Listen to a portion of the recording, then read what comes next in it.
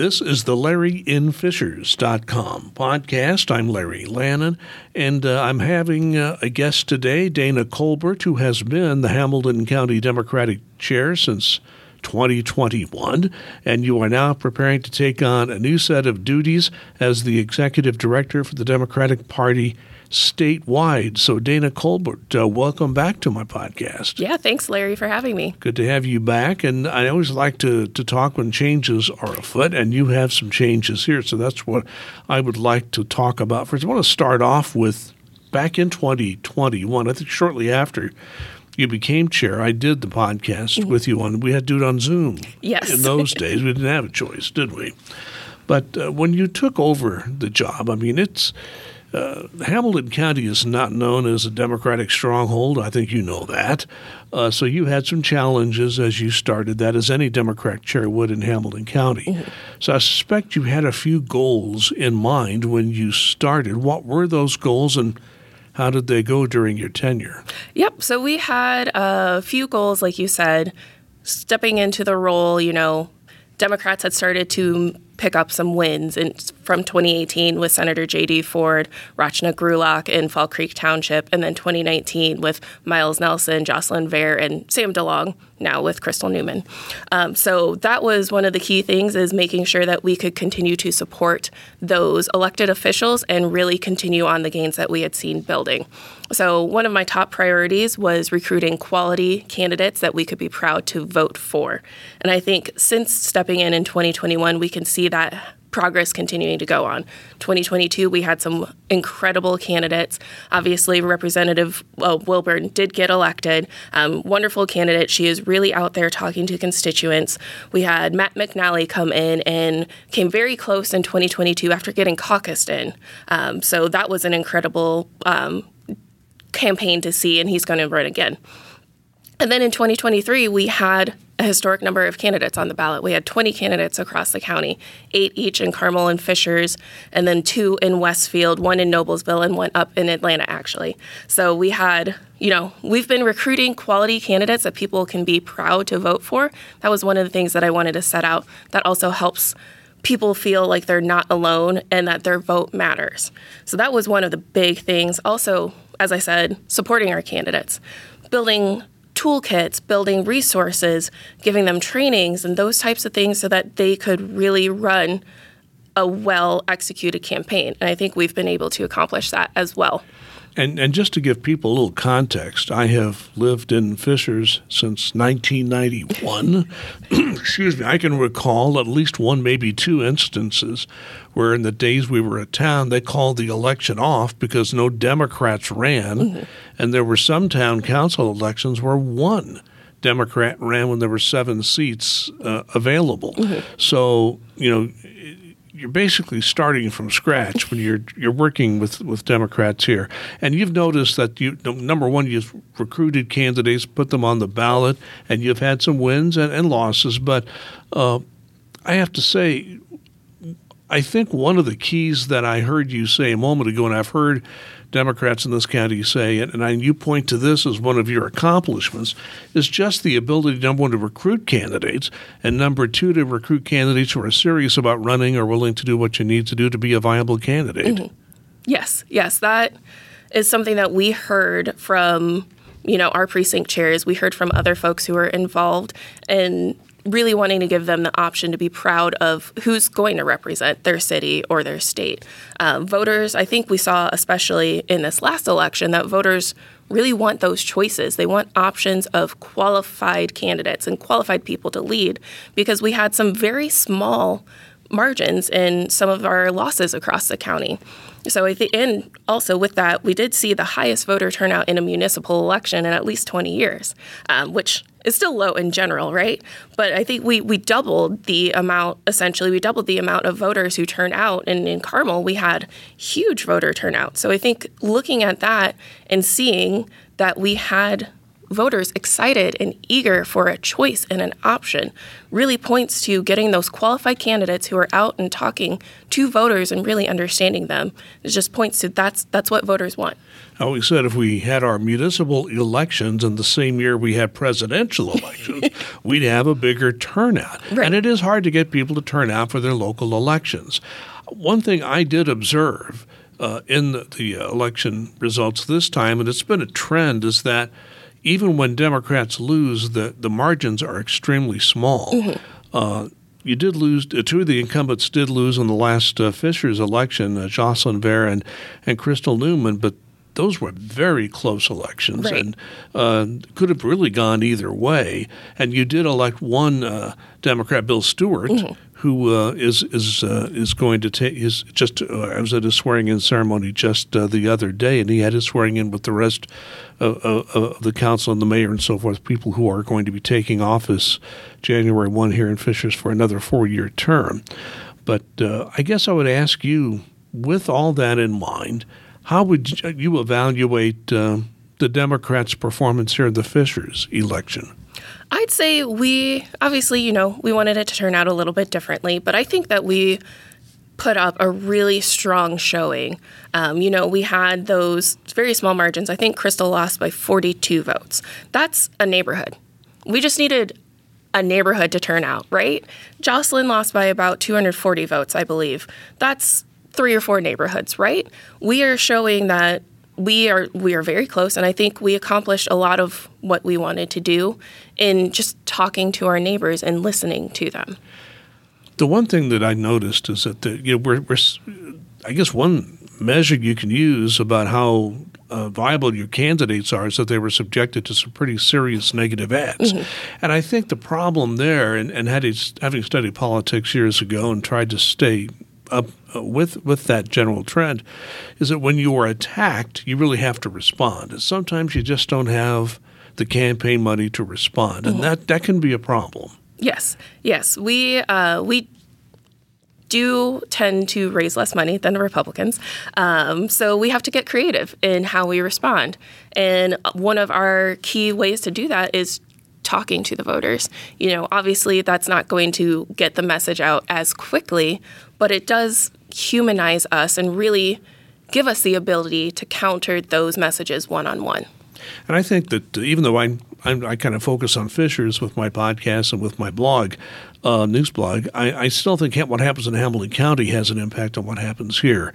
So as you look at all of Hamilton County, and these are municipal elections, mm-hmm. how would you overall not talk about, but evaluate how Democrats did? You mentioned Atlanta. For those who have never been to Atlanta, that's about the smallest small town you'll find in Indiana with any kind of government. And my wife used to go up there for a restaurant that's closed, and we used to go up there all the time. It's a quaint little city. So the fact that you were running in the large cities, Carmel, Noblesville, Fishers, Westfield, and you're also running in places like Atlanta. That does say something. Mm-hmm. Yep. And I think one thing that we saw since 2018 is that we have achieved 40% or more of the vote consistently. Before 2018, that was not something that we were doing in the county. So we've been able to be consistent in that even after all of the districts got redrawn, and oftentimes redrawn not in our favor. So being able to continue to do that, I think that shows that Hamilton County is actually purple. We just have folks who aren't turning out as much. And I think that's one of the big overall obstacles for us. So you're saying turnout is your biggest challenge going forward here in this county, you think? I think it's a large challenge for sure. I think we can point to Carmel and Fishers in previous elections, with Destiny Wells. She won both of those cities. Joe Biden won both of those cities as well. So I think that it shows that we are purple in at least some of these larger, broader issues. And really it's just turning out and making sure that voters know that they have a choice. Well, we'll talk more about this, but you have been the county chair since 2021. You're going on to a new job very soon. There will be a caucus that will decide your successor. Mm-hmm. Jocelyn Ver announced on one of my podcasts just the other day she plans to be a candidate mm-hmm. to replace you. So I guess the first question I would ask is, are you backing anyone? I am waiting to see who all is running, right? Jocelyn is one person who's announced that she is interested in it. There might be more folks. I have learned through this role to be cautious and see who is running before making a decision. Okay, so you're still not even if any other candidates. I have not seen anybody else come forward and say they're running. Has anybody indicated to you they plan to run? I've had some discussions with some folks who are interested. I don't think that a lot of folks are ready to make that decision until we do actually set the election, which we have not said yet. I was going to say that who will be doing the job in the interim? I assume it'll be Ronnie Sanders? Yes. So my plan is I want this to be as seamless a transition as possible. So exploring how soon between officially resigning and having the vacancy and holding the election. I think we can have it on the same day. Don't quote me on that. We are double checking and making sure that I am understanding our party rules accurately. But I want to make it as seamless a transition as possible. So at that time, technically, Ronnie Saunders, our vice chair, will oversee that election. He will execute all the duties that need to occur until the chair is elected. Now, but you have any idea how long it'll take to get that together? Or are you still you have no idea timeline-wise how long it's going to take to get that caucus put together? Right. We are trying to figure out what makes the most sense for the county, as well as, for the executive director position. Just we're going in the holiday season. Our precinct chairs are distracted, so we don't want to, schedule something and then them forget, and just making sure there's a lot of folks who are involved in this. So just making sure that everyone is aware and has enough time to process things. Well, sometimes, I would say most of the time, this goes for both parties, when you have a caucus, you generally have it in private. I assume this will be a private caucus. Correct. Usually, although the Republican Party has always told me in advance where it will be so I can hang out outside. Will you be announcing where and when it will be publicly? I think we'll plan to, yes. Okay. Very good. That's what newsies like to know. It's one for the news reporters. As you leave the post here in Hamilton County, you're going to be taking on a job at the state level. Mm-hmm. It's a completely different look and outlook for you. And being the executive director for the Indiana State Democratic Party, the state party chair is Mike Schmuel. Mm-hmm. I've not met him, but I know he is a protege of Pete Buttigieg. He and Pete, the current transportation secretary, who ran for president in the past. That he's been closely aligned with him politically for a long time. And he was also, of course, mayor of South Bend, Indiana, no small thing. So I'm just curious, what drew you to this job to work for Mike Schmuel?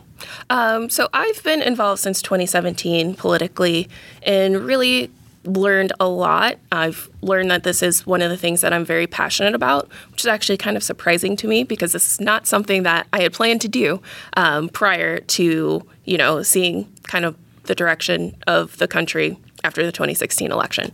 So this was something that had never really occurred to me until then. And so, like I said, I've been involved since 2017, really learned a lot, really realized that this is something that I'm passionate about and wanting to continue to make our state a better place. So this was just kind of a natural fit for me. Well, that's it. I want to explore that because you're saying the 2016 election is what made you a political activist. Mm-hmm. Talk more about that. Yep. So I'm going to age my mom a little bit. Sorry, Mom. But watching the rhetoric, honestly, with Trump going on in that 2016 election and seeing some of the things that he was talking about potentially doing, realizing that my mom was a teenager during the civil rights era. And I am a Black woman, and just kind of seeing the rhetoric, knowing what occurred during her lifetime, even though she wasn't directly involved, really made me take a step back and think, wow, something here might change, we might take a step back. And if that's something that's on the horizon, I'm going to try and do what I can to stop it. So I tried to figure out what made sense for me to get involved. And I realized that at the local level is where I could make the most change. And helping out internally with the party is where a lot of my skills lie. So that's why I got involved. And I want to ask you about that, too, because I've been preaching this for a long time. It doesn't matter what your political views or affiliation might be. I've always told people that, running for Congress or the Senate or working for the National Party, it's all fine. But if you really want to make a difference now, do something locally, and you saw that early on, didn't you? Yes. Contrary to maybe popular belief, I do not have Joe Biden's number. But getting involved locally is where you can make the most change. Our neighbors are our city councilors. They are actually actively out there wanting to hear from us. Is there a pothole in your neighborhood? Do we need sidewalks repaired? A lot of times at the Fishers City Council, we hear about streetlights or right-of-ways, and when they're building new developments, being concerned about the traffic. I know a lot of folks across the county are concerned about 116th Street. I can't imagine why. Yeah. Exactly. Anybody who drives it can tell you that. Exactly. And you're driving down 116th Street likely almost every day, as opposed to some of the things that are going on nationally that aren't going to directly impact your life on a day-to-day basis. Yeah, and that's why I do what I do as a volunteer, because people don't understand what city and sometimes county government, township government even sometimes can do that will impact your life much more directly and immediately than something that might happen nationally. I'm not saying it's not important, but don't downplay what's happening locally. And it's interesting that that's how you chose to get involved politically. I don't think I have to tell you this. In Indiana, Democrats do have some major challenges in 2024. You've got a governor's race, a U.S. Senate race. Of course, all the congressional seats are up, number of legislative contests. I'm sure I missed a few, but that's most of them. I guess the question I would ask you is, in your position as executive director to the state chair, what will your involvement be in all this? So I have not yet stepped into the role. I will be stepping into the role and taking over in January. So there's still a lot that I'm going to be learning. But I know that it will be helping to support those candidates. I think we will be getting them resources, helping spread the word about them, those types of things. So, yeah, I would have to say your job is really to support the state chair and try to implement what he or she might be doing. It's be a he in your case. So I would have to think that would be. But as you look at those races, what do Democrats have to think about as you approach 2024, a very busy political year at the state level? I think some of the things that we've talked about already, one is making sure that voters know about what's going on locally, in our state. I think we touched on it when I was on your podcast before. We have a very large news desert in this state for local news. What you're doing is great in getting the news out to folks, but not every community has a Larry and Fishers, right? So making sure that our voters know there's a gubernatorial race, there's an attorney general's race, we have a bunch of legislative races up. That's going to be one of the things that's going to help. And I think the other thing, like we just talked about, is quality options.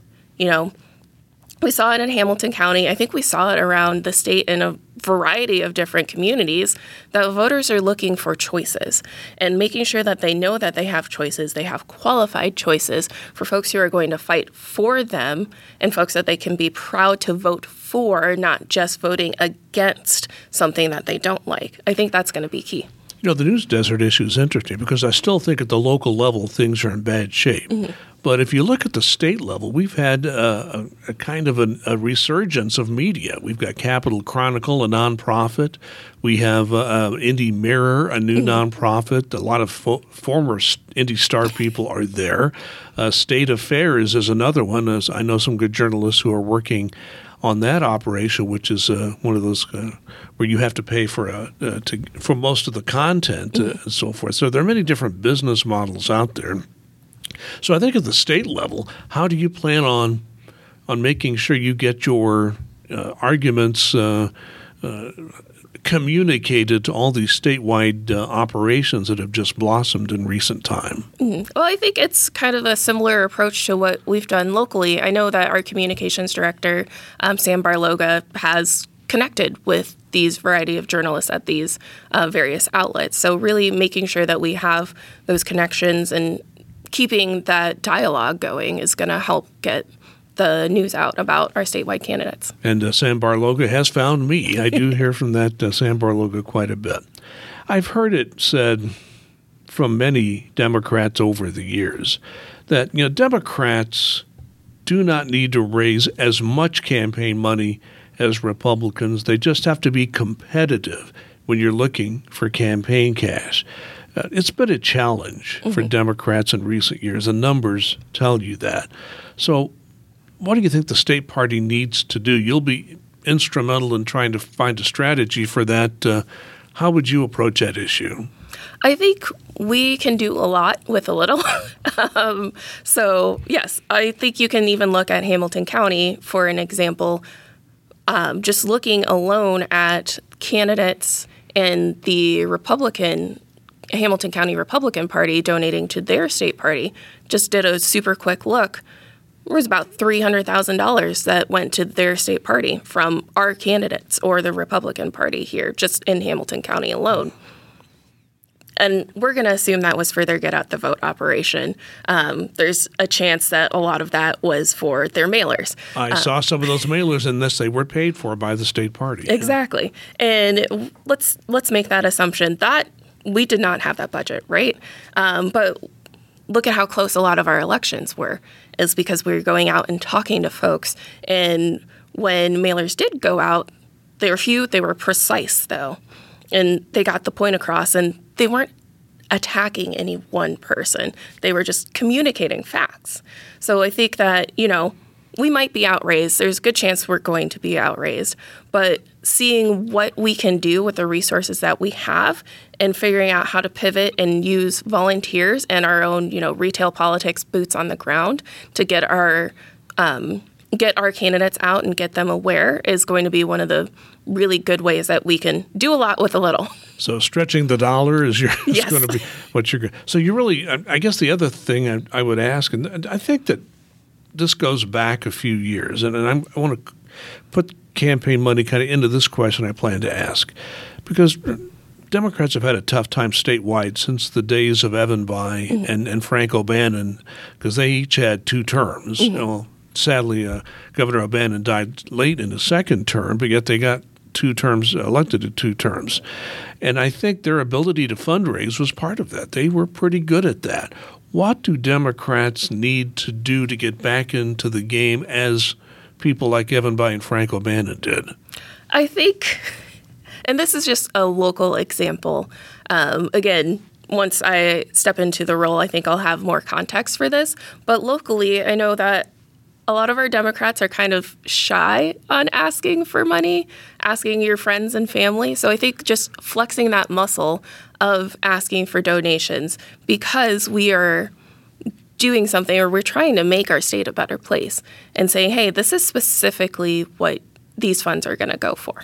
Well, if you take a look at Bill Stewart's campaign finance report, he found places to get campaign donations. So he wasn't afraid to ask, and he did get a few, and I think that says something there.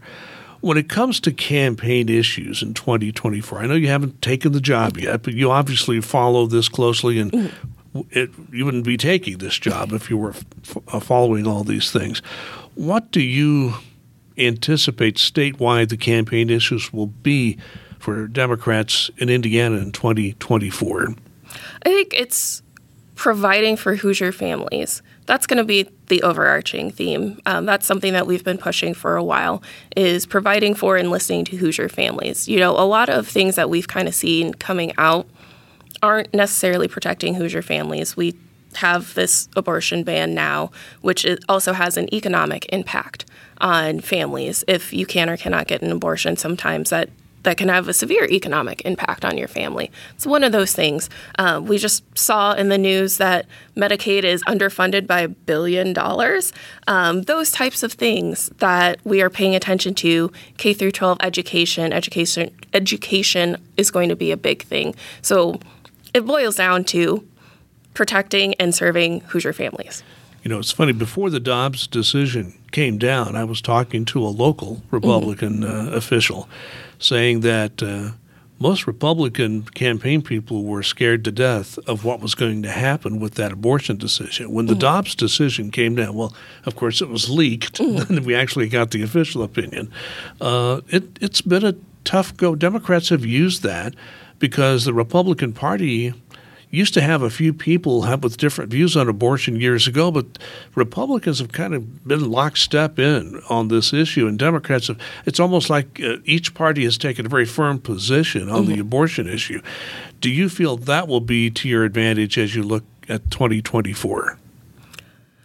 I think it is just one thing that voters are going to be paying attention to, one thing that we'll be talking about across a variety of things that impact Hoosier families.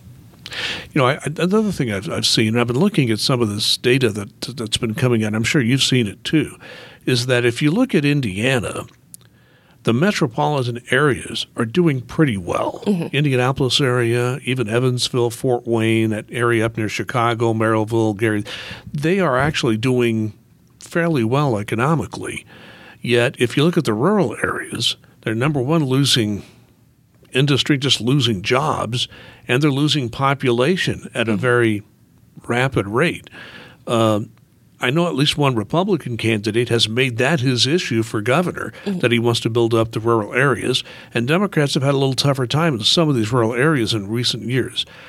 How do you think Democrats can reach out to people in the rural areas of Indiana and make them feel like you are with them, let's say, that Democrats have something to say to them? I think the first step is listening to their concerns. And one of the most effective ways that we do that is going out and knocking on their doors. Now, rural areas, it's a little bit more difficult to get door to door, right? But just making sure that we can listen to them. So phone banking, holding town halls, those types of things. Yes, it's less wear on your shoes than your car if you're going out to a rural area. My parents grew up in a rural area in southwest Indiana, so I know exactly what you're talking about. So, Dayna, anything you would like to add that I didn't think to ask? I think just one thing that I tend to want to make sure that, your listeners and just general public knows, if you care about your community, that is the biggest thing that we need in politics. As I mentioned, I did not have a background in politics prior to 2016. I learned while I was doing this. You don't have to have a background in politics to get involved, just caring about your community. And you don't have to be a candidate. Obviously, we are looking for candidates, but you don't have to be a candidate. You can support behind the scenes. We have a variety of ways for you to get involved. Well, I must say that, covering the Fisher City Council, let's say the last 4 years, where two Democrats for the first time were on the council, either whether it's town or city here in Fishers, what I found is that, there were some disagreements on some things, which you would expect. But what impressed me more was how much agreement there was, that there are a lot of projects that, and I think it said a lot to the community when the Democrats were on board with the project and were in favor of it, as well as the Republican majority, that gave the community a signal that this is a pretty good idea. So there's no, even though you may not have a majority on the council, you can send very important signals, whichever party you may be in the minority. So, and I think there's a lot more agreement on things than we might think. But obviously, your job is to point out what Democrats think. Dayna Colbert, since 2021, the Hamilton County Democratic Chair, preparing to move on to be the Executive Director for the statewide party in 2024. And we'll wait and see who your successor will be. Dayna, thanks again for your time. Always good to talk to you. Yeah, thanks, Larry. Thanks for having me on, and thanks for all that you do to make sure that the residents know what's going on in the city. You're kind. Thank you.